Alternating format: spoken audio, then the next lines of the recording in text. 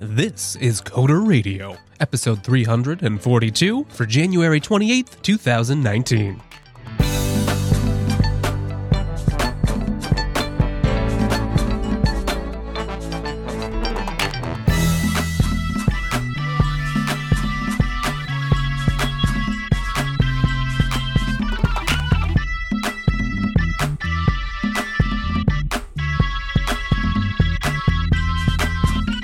Hello, and welcome to Coder Radio, Jupiter Broadcasting's weekly take on the art and business of software development.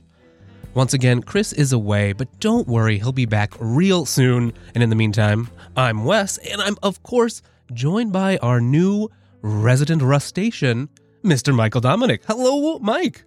Hello, Wes. Do you have any WD-40? I'm feeling rusty. Oh, you sure are. Unfortunately, I'm fresh out. You're on your own this week, Mike. But that's okay. That's a shame. It is a shame, but we've got lots of other great stuff to talk about. We've had some good feedback from the audience. There's been some developments around patents and our favorite little language to discuss on this show, Swift. Interesting developments there. And it's time to check in with WebAssembly. A lot has happened from the days of ASM.js. What's it like in 2019? Where are we going? And why are we interested? But before we get all into that, how are you doing this week, Mike? I'm good. How are you, Noah? Oh, that's not your name, no, is it? it's What's not. what I did there? I miss Noah, though. So. I know, I miss Noah too. It's true, but that's okay. I'm doing great. We have a lot of fun stuff to talk about. You brought some new topics on me this morning, and actually, it'd been something I'd want to talk about anyway. But before we get into any of that nonsense, let's talk a little bit about some other network news. That's the launch of Choose Linux. That's right. If you want to be cool like me and run elementary OS, well, then Choose Linux is a show for you. Yeah, it is. Right. It is a beginner-oriented show for people. You know, maybe you're Linux curious, right? You know, you've looked over at Linux and maybe Tux looked back at you, but you're not sure. Do you want to go say hi? That kind of thing. This is the show for you.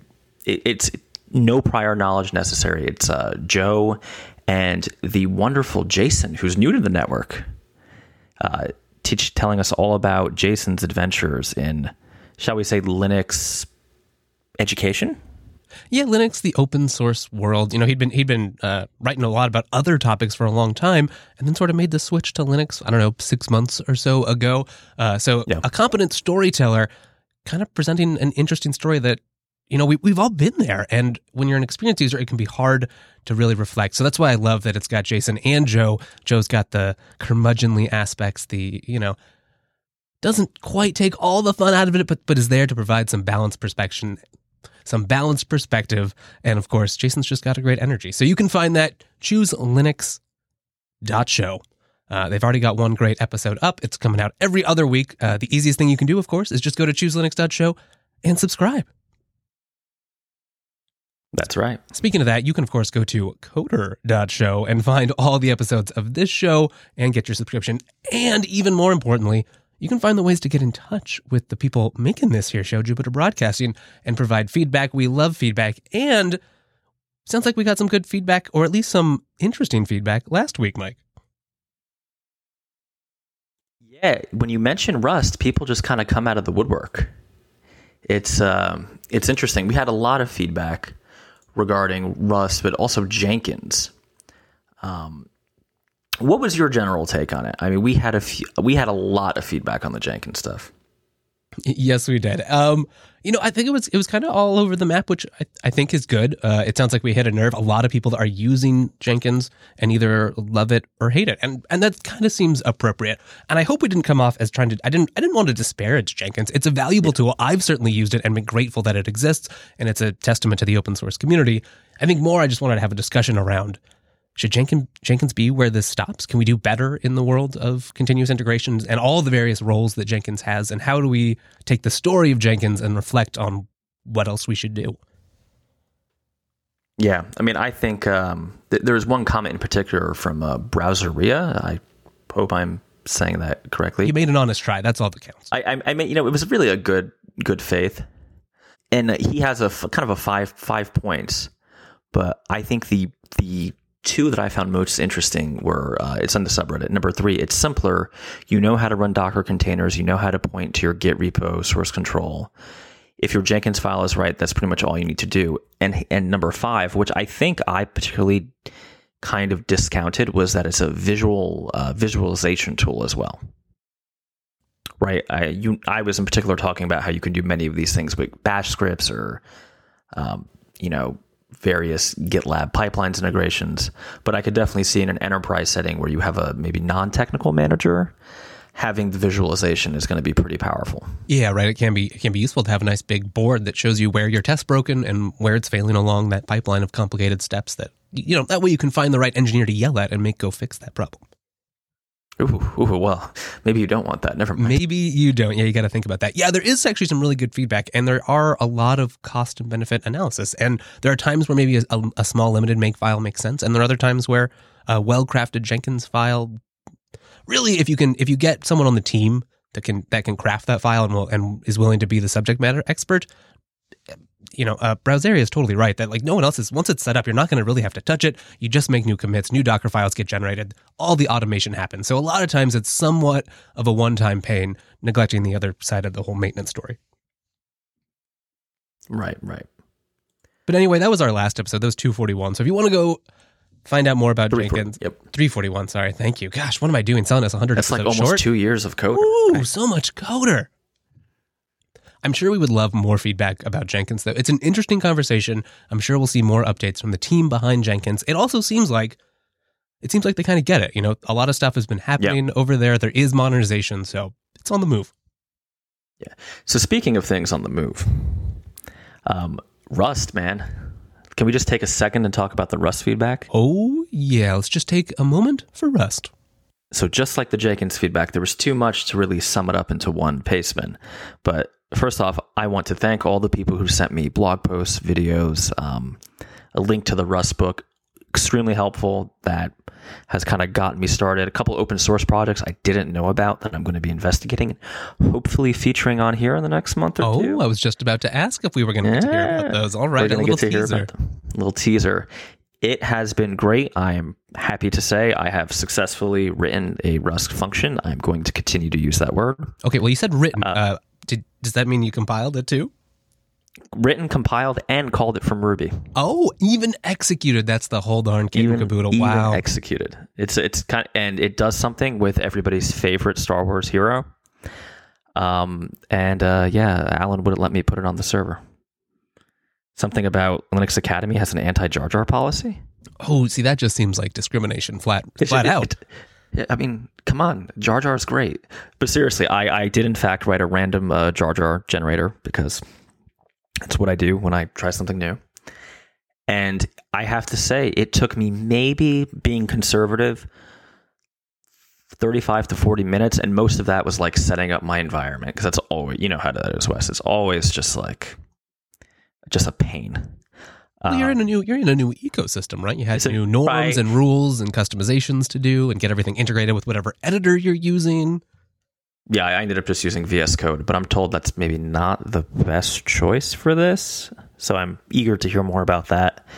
And just getting it to compile correctly to be called by Ruby. But once I did... Oh, are you using like the C-style FFI from Ruby to call? I'm using FFI.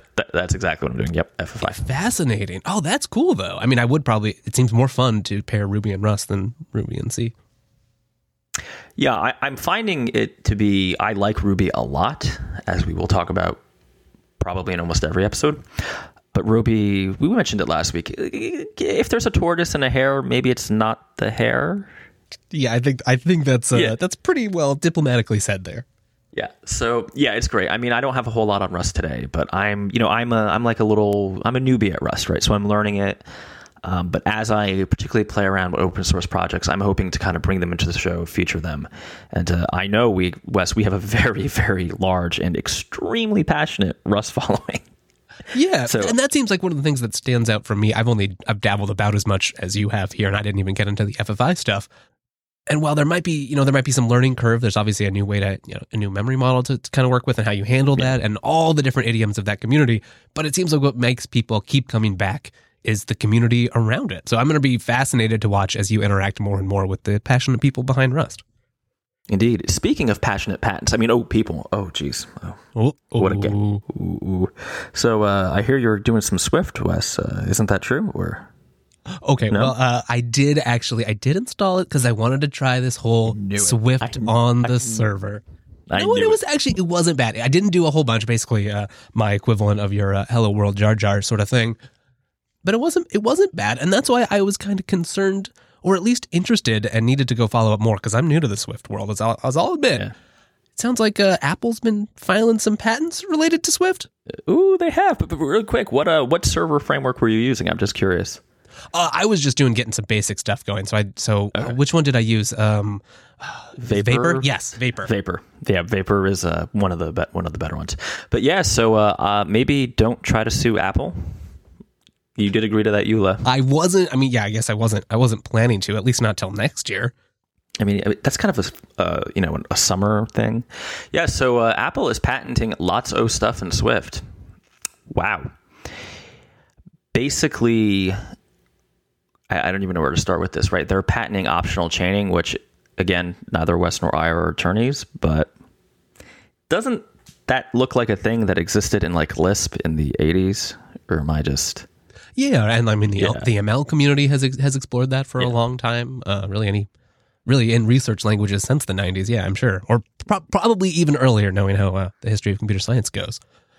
Yeah, right. So there's 2 patents in question, and people just sort of noticed, people reviewing all the patents flowing through the system, and realizing not only one is this applying to Swift, but then 2, you have the usual issues of, well, how valid are software patents in general, and then the specifics of like, what are you claiming here? Because the method, the actual implementation, the user-facing stuff doesn't seem new at all. There's some arguments about, okay, well, there's multiple ways to implement optional chaining in terms of like how you build the programming language underneath. So there's some arguments about maybe some of the stuff they're patenting applies to the particular way they chose to implement it in Swift.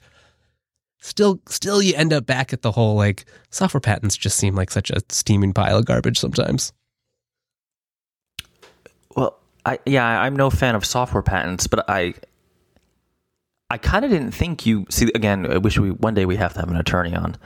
I didn't think you could patent something that already existed prior to you using it.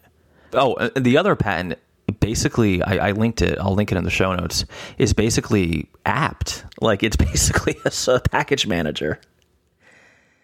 Right, and I think that hits on some of the problems with software patents is to have effective patents that don't infringe on previous existing ideas or really do promote novelty and the generation of new useful ideas, which is nominally the goal of the whole idea. You actually have to have good enforcement that can do meaningful review and determine like, is this adding something? It also sort of violates a lot of the trust. There is now more and more open access journals. There's more and more sort of research style development, especially in a world where you're doing a lot of server side stuff. You just don't, there's a more open sharing because you need other stuff, right? Like look at the machine learning community where a lot of algorithms get shared somewhat in the open because, well, that is part of the magic. The other magic is these giant data sets the companies aren't sharing. And so having patents just sort of feels like you get the information out there, but it's also not in the free spirit of research. Well, what's really interesting to me is I remember back in the day when Apple was like all open standards, yay, we are built on BSD, which was always kind of... Right, they had that whole open source program where they, dump code over the wall. And now... And Microsoft was like, we're going to sue you for using the file system. And now it's almost exactly the opposite, which it's bizarre to me.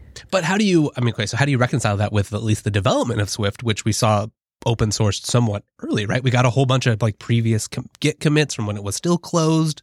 And then it is being developed fairly out and open, or at least that's what it seems like.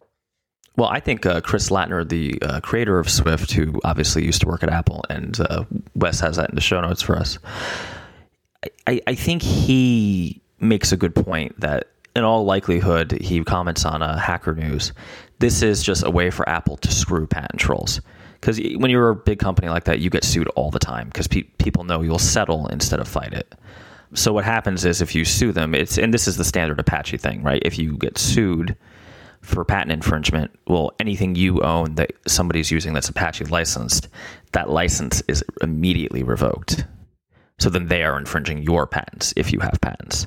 So I'm hoping that this is like a defensive action and they're not going to just turn around and say, gee, you know what, vendor so-and-so who, you know, is building something, or like there's a lot of projects to bring like Swift onto Google's Fuchsia or onto Android and other platforms.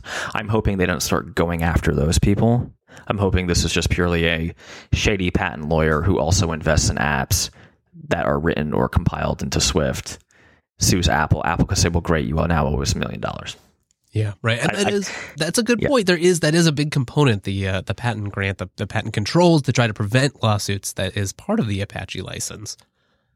I think it just kind of shows some of the difference between different ways that open source communities are structured, because you have some that are sort of more organic, maybe like Python, and then you have stuff like Swift where, yes, it is open source, but there's one giant copyright owner and contributor standing there as an elephant in the room, and sometimes there can be a little friction between normal sort of open source concerns and the concerns of a giant company that does have a lot of liability out there, especially when people like Oracle exist.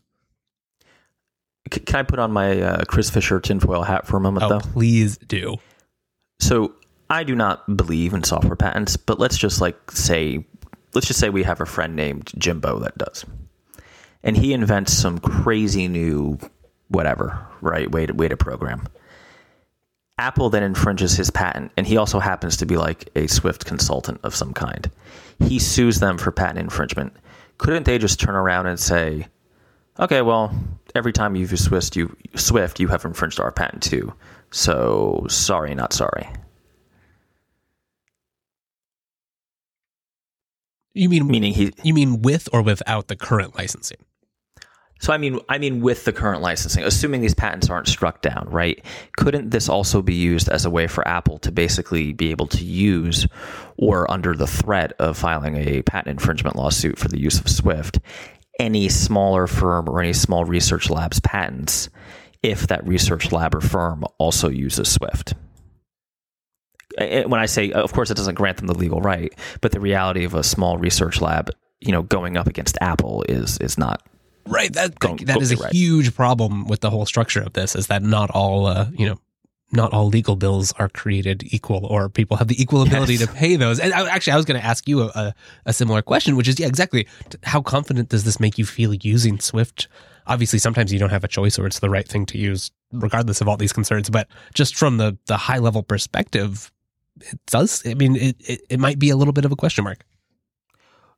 I mean, it doesn't affect me because I don't file software patents.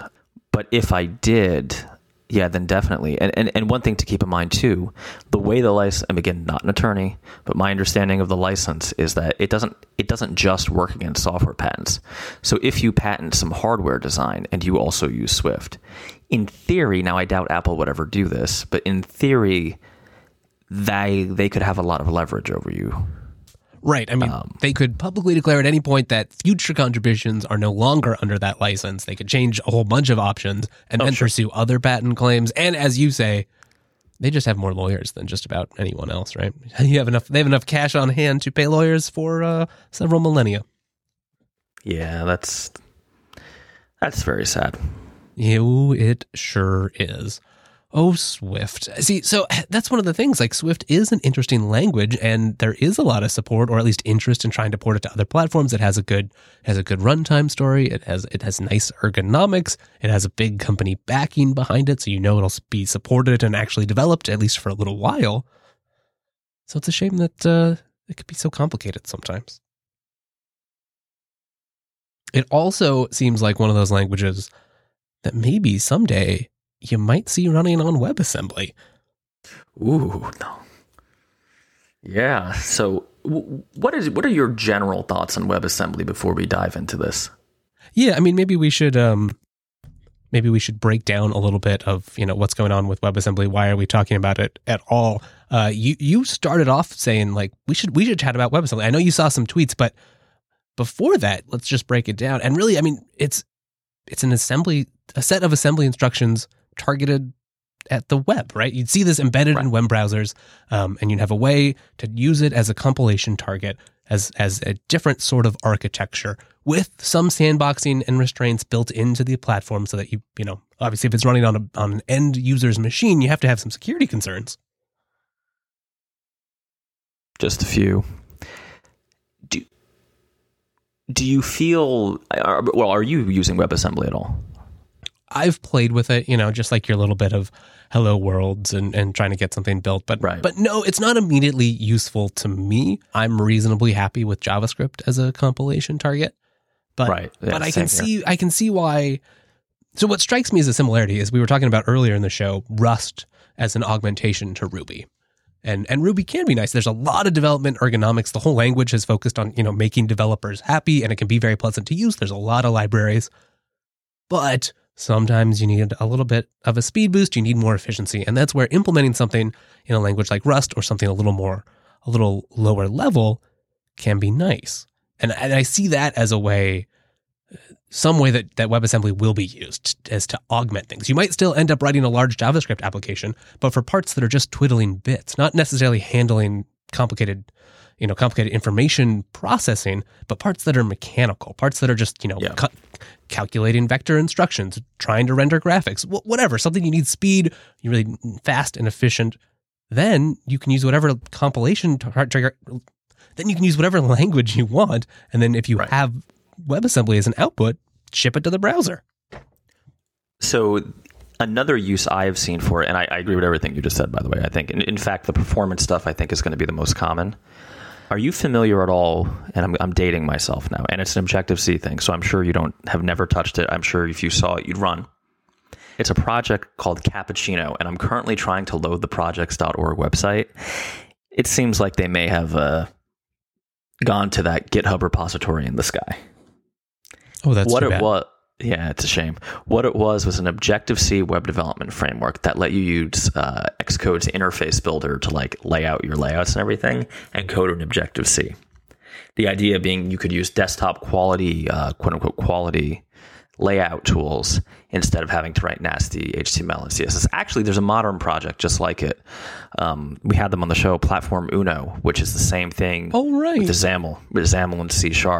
And what they're doing is they compile into WebAssembly. And there's another one that I actually sponsor that I keep forgetting that I sponsor, Avalonia. I know they are basically doing the same thing and planning to go further into WebAssembly. Same idea. You can use XAML and C# and F#. And you would be, again, if you're a .NET developer, you'd be coding in the tools that you have come to know and loathe. But when you compile, you're going to compile into WebAssembly. For those interested, a chat with Uno, go to Radio 317. I have no idea how you did that so fast. I'm impressed, Wes. You know what? Maybe Chris could just stay wherever he is. Let's just leave him. Oh, you flatter me, sir. Is that crazy? I mean, not the Chris thing, but is it crazy for people to want this? Because I have to be honest, there was a day when like Cappuccino, the Objective-C interface builder project, looked really attractive to me. No, and I mean, I think it makes sense in the same context that you've seen JavaScript be, really just kind of become, at least in some circles, just a compilation target in its own, right? You're writing TypeScript or at least using Babel in your pipeline. So it's not like you're looking at the generated JavaScript, but if you are, it's probably because of some unfortunate reason or weird bug that somehow your source maps aren't covering. Or you fundamentally don't understand TypeScript like I did in the beginning. Yes, right. Or lots of reasons. I mean, one of the other interesting things is JavaScript itself can compile into WebAssembly. So if you're just hot for the ECMA 2019 that's coming out. Right. You could use that as a way to bootstrap yourself up and try things out. Yeah, and that's where it's, what it seems like is that for a lot of things like TypeScript, right, which is obviously a superset of JavaScript, or I use ClojureScript a fair amount, and that's a sort of similar thing, it ends up mapping really well. So in the back end, the compiler, like a ClojureScript function, fundamentally maps to a JavaScript function because they're both kind of higher level languages, right? There's a GC involved. They have similar notions of sort of dynamic types and the basic sort of data structures involved. That is not true for Rust. And so while you can use JavaScript as an arbitrary Turing-complete bottom implementation to target, it just doesn't have kind of the right primitives to write really good code that maps more to lower level ideas and algorithms. Yeah, it seems interesting. And just kind of going off the chat, Circus Freak, you guys have amazing names in the chat, by the way. Oh, yeah, I love it. Reddit in the chat is, yeah. It depends, right? So the question is, isn't the performance of WebAssembly the same as JavaScript? That is one of those questions that is super simple to say, and the answer would take another 100 episodes. Basically, it depends on the browser vendor. And I'll give you a great example. Google Chrome on most platforms that aren't, I forgot which one is slower, but there's some issue. I think it's actually Mac OS, but don't quote me on that last part. Implement WebAssembly in a way where it tends to be faster. In fact, sometimes it will like compile JavaScript into WebAssembly. Safari is Safari. What can we say about Safari? Edge is dead, but I do you know, Wes, if Mozilla, if Firefox actually implements it yet? Yeah, I think they do, right? I believe so. Yeah, because they've been involved because they were one of the big proponents of ASM.js before WebAssembly really got going. Really took over. Right. So this is a situation of it's going to depend on the browser because the browser's engine is ultimately what runs the quote unquote assembly language, the WebAssembly.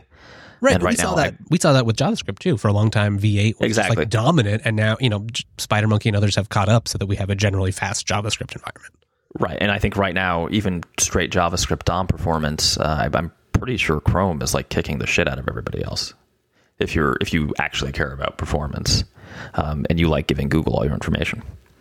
It also seems like one of the big bottlenecks that has been only relatively recently worked through is, going through the translation between JavaScript and WebAssembly.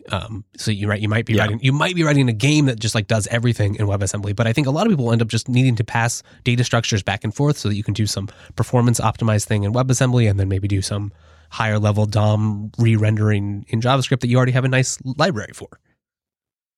Yeah, I think that's going to be the case. I mean, I'm hoping for a future, and we'll get to the con case pretty soon, but I'm hoping for a future where we can just compile libraries to WebAssembly and like pull them in via various package managers and be very happy. Something a bit maybe more sophisticated or less of a hassle to use at scale than NPM. But I'm thinking more like a CocoaPods or a RubyGem style situation, which I know NPM is very similar. But if these were compiled, quote unquote, binary WebAssembly, I'm using air quotes, binary WebAssembly targets, that would be pretty good. And if you've ever developed iOS, so what I'm basically saying is static libraries, right? The equivalent of a .a file you might pull down from CocoaPods. Would you compare that to like an ahead of time compiled jar that just has bytecode? That's exactly what a jar is actually probably a better analogy because it's definitely not going to be like a static library, right? It's going to be, jars are static, but you know what I mean. It's right. Yes. Yeah. Gradle. Give me Gradle. Give me Gradle or give me death. So what's our love of WebAssembly is not universal. No, of course not. That's not. Nothing's ever so simple in our real world, Mike. Yeah. So DHH, David, I can't say his full name. So the guy who created Rails says, quote, on Twitter, treating the web as a compile target washes away much of what's so special about it. Reducing the web to just another closed platform like Windows or iOS is to be blind to its truly unique shape and promise. Let's cherish what made the web special, not pave over it. What's your reaction? I was thinking about this a lot yesterday, this morning. There is, and it kind of comes up in multiple contexts. It kind of made me think of the debate when systemd was first sort of being introduced. And if you are experienced with Unix scripts, having them be bash meant you could just open them up, right? You didn't have to go find the source somewhere. You didn't have to go, especially if it's not on GitHub, it's probably in whatever version, the bizarre repo that Ubuntu has, and find the right version that actually shipped that you've installed through dpackage. Or it's a bash script that you open up in VI and you can edit and tweak and reboot and test immediately. And so there is that. Like I was doing a little automation work trying to automate a site that doesn't have an API, at least not yet. So I was kind of mechanize and automating some web forms. There was a little bit of JavaScript to handle some fancy uploading stuff. But it wasn't transpiled. It wasn't some fancy framework. it was just good old jQuery, right? Basically everyone who's done web development over the past 10 years had to use jQuery at some point. No, nothing wrong with the $ man. Not at all. And for the right kind of stuff where you're not writing, an SPA, then jQuery can really, and in this case it was used simply. And I could have reverse engineered everything I needed to know just from like looking at the web requests and working backwards, but I didn't have to, because I could just read the JavaScript. So I was able to just copy the post that they were doing that way without having to decode anything, without having to go look at how the form got encoded. That was really handy. And it was a sort of like immediate ease of understanding and tweaking and playing with that you don't get when you end up with a giant minimized JavaScript blog, or in the case of WebAssembly, a binary AST. Right. But so the flip side of that, I don't know that WebAssembly, what does it really change? I mean, maybe a binary is even a little bit more hard to introspect, but we're already at a point where most websites that you get the minimized JavaScript for, even if you use some of you can use some clever tooling to expand it and make it readable, but you don't get real variable names, so you're kind of you're left trying to guess. Logic. Yeah. Yeah, I mean, I sort of feel like with anything else, you could definitely see how people could think this is kind of closing up the web, quote unquote, as a platform. But, I look at the advantages of WebAssembly, being able to code in whatever language, /stack that I want to. Now, granted, in my case, I would still just use JavaScript, but I think you and I are in some way a bad case for this because, I run into Windows guys all the time who I say, give me Gradle, they say XAML or death, right? They just want to lay everything out on XAML. That's what they want. Right. That's what they know. That's not what they are familiar with. Yeah, of course.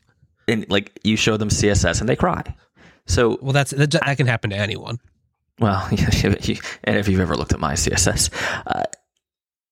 it seems like there are two main advantages here, right? We've talked about the performance advantages and also the freedom to choose your own stack.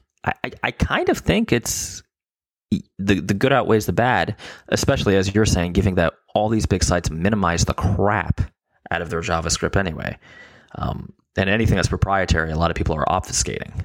Right. So yes, but I mean, I can certainly appreciate the sentiment because we already have stuff like the various DRM solutions that get rolled up in Chrome and other browsers.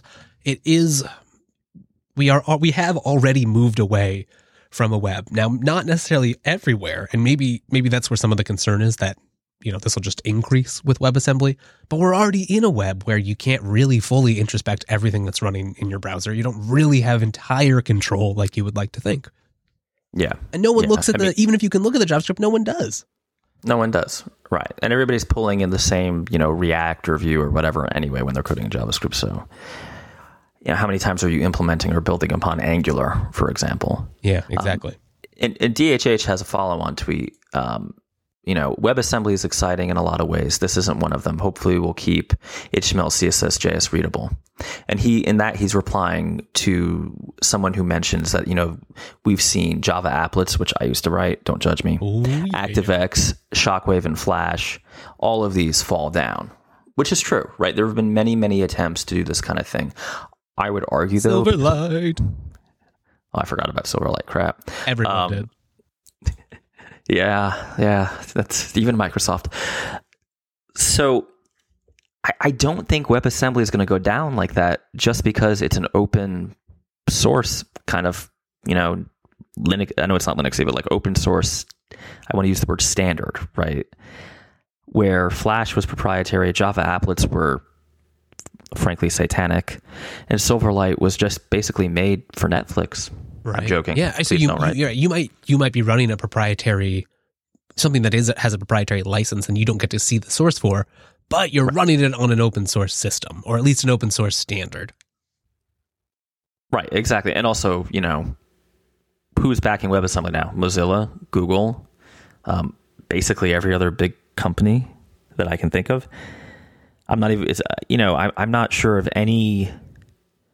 I'm not sure if any of the big browser vendors, with the exception of maybe Apple, I don't think Apple actually has any dog in this fight, that isn't backing WebAssembly and actively contributing to this standard. So it seems like the the big platforms in the market have decided that it's the way to go. Right. And at some point, I mean, so kind of, maybe if I'm taking you right, it's going to happen. We just have to, we kind of have to, the debate has moved on from should we do this or not, and it is happening. How do we deal with it? Yeah, I think the question becomes, and now we're getting deep into like front end web development hell, but at what point does quote unquote the interface or the API of WebAssembly, which I know is a gross oversimplification, diverge or become a competitor to programming directly to the DOM? Right now, there's no friction there that I'm aware of. I mean, it's just like, it just compiled. I could see a world where particularly big tech companies decide to put out like proprietary frameworks, or you get into the IE6 world of like, could Google, for instance, decide that they want to have a special like API hook that you can call from WebAssembly that does something cool in Chrome that you can't do in Firefox, or I guess they care more about Safari. Right. But couldn't they do that in JavaScript today? They can do that right now. Exactly. It's like a great example. I always find, because I tend to use Firefox and I use the Firefox Developer Edition for testing. Oh, yeah, right. Firefox always implements things basically to the letter of the standard. Google's like, meh, we're going to do it the way we think it should have been done. And Apple's just, I don't know what the hell's going on over there. Right. That is a good point, because you do think, I'm thinking in particular of stuff like the web audio standard, but you often see things in Chrome that like people end up even using enough to make web apps. And then you just have these web apps that aren't really web apps because they're Chrome apps for the non-standard API. Sort of like the one we used to make the show. Sort of like the one we used to make. I wasn't going to mention that, but yes. Yep. Mm-hmm. Well, it's the only time I launched Chrome, other than obviously browser testing. Okay, so here's another. So you mentioned to me before we started the show that you're running Linux today. This is a whole Linux powered coder radio. Linux. Pretty cool. Yeah. One of the things that might be more possible is shipping proprietary applications to the browser with WebAssembly. Like I know the people behind AutoCAD have been experimenting with that. And in 2018, we saw Unity release WebAssembly as a compilation target. So suddenly you might get in-browser games that are actually decent, or some of your favorite tools running in the browser. And while, yes, that might be still proprietary, that's not great for the open web, but as a Linux user, that might be the difference of me having to have a Windows VM or not. Yeah, I mean, I think that's fine. I'm obviously not, I'm not a total freedom penguin, but I could also see the argument that effectively becomes a form of, I won't say DRM, but, again, another form of kind of proprietary protection. But again, wouldn't you rather be able to run things in the open platform of the browser instead of having to install, like you said, a Windows 10 VM? Yes, I would. And for devs, I can't imagine like people want to write things to the Windows API anymore. Even if it is UWP, which is actually a pretty nice API. I mean, I think that's why Platform Uno and Avalonia are getting so popular, because there's a whole pile of people with C#, .NET, maybe UWP or WPF skills that want to come over into other platforms, right? So they want to ship an app and run it on Windows, Mac, Linux, and in the case of Uno, and I think Avalonia is there soon, the web. I'm kind of cool with that. Yeah, no, I see what you mean. That is interesting. I also noticed that there's been some efforts made to have WebAssembly as something of a more general runtime, right? When you get in this world where suddenly a whole bunch of tools can output to it. Well, yeah, it can ship in the browser, but kind of like with Node, where V8 was ripped out of the browser and used to great effect on its own, whether you like Node or not. The same thing could happen with Wasm, right? And so you can end up with like, I compiled Nginx to run in WebAssembly on top of WebAssembly, and now instead of having to install it or compile it for your architecture, well, here's a binary blob that you can run as long as you have something that translates it to native instructions. So Electron, right? So Microsoft bought GitHub, who created and owns Electron. Can't you see a world where Microsoft changes Electron to not just be like an instance of Chrome, but to be its own just, WASM, if I can try to use that, runtime? Oh, interesting. Some optimizations, but that are still linked enough so that maybe me, that as the developer, doesn't have to care too much, but gets some nice benefits and the hope being that right, and that Slack doesn't like throw up on your computer all the time. So, oh yes, it does. It does do that. It does seem like Electron got lots of stuff right. Where you have this, the developer experience is clearly something people are interested in. You just see so many apps written for it, right? But the experience for the end user leaves a lot to be desired. And I saw a couple of things, like an interesting Electron alternative based on Reason and OCaml that offered a sort of development environment with some of the JavaScript style feedbacks and a very similar API, but that could ultimately compile down to native code. So it seems like a lot of people are interested in exploring that space. It does. Now let me ask you a question. On what operating system might you run a lot of Electron apps? Well, I think I would probably run those on Linux. Would you make that choice?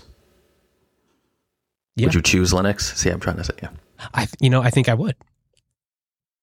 Well, if I wanted to choose Linux, where could I go? Oh, there's been a lot of good options to where you could go, but there's also a lot of bad options. So don't go somewhere like DistroWatch. No, that can't be right. No, don't go there. You could go to jupiterbroadcasting.com, but that's not quite specific enough. Really, you should go check out the brand new show, Choose Linux, over at chooselinux.show, chooselinux.show/1 if you just want to start out with the very first episode. It's brand new. Expect a second episode coming out before too long. It'll be every other week. You can join Jason and Joe to find out Jason's new adventures in the world of Linux and Joe's realistic take on it. Sounds amazing. Oh, it is. Of course, head on over to coder.show if you want to get the whole backlog, all the episodes, as many as you could want. Really, there's no excuse. All the updates from Mike, all the magic and mispronunciations from Chris, and occasionally I pop in there. Plus, there's a bunch of other great Jupiter Broadcasting shows over at jupiterbroadcasting.com. You can find me over on Twitter. I'm at Wes Payne. And of course, Mike, you're there too. At Jimanuko on Twitter. Beautiful. Thank you all so much for joining us. We've got a live stream. You can go to jupiterbroadcasting.com/calendar to find out when we're going to do that. It's usually right about noon Pacific time on Monday. You can try to catch us there. We've got a great IRC room. And don't forget coder.show/contact to find all the ways to get in touch, or head on over to our subreddit. Thanks for joining us, and we'll see you next week.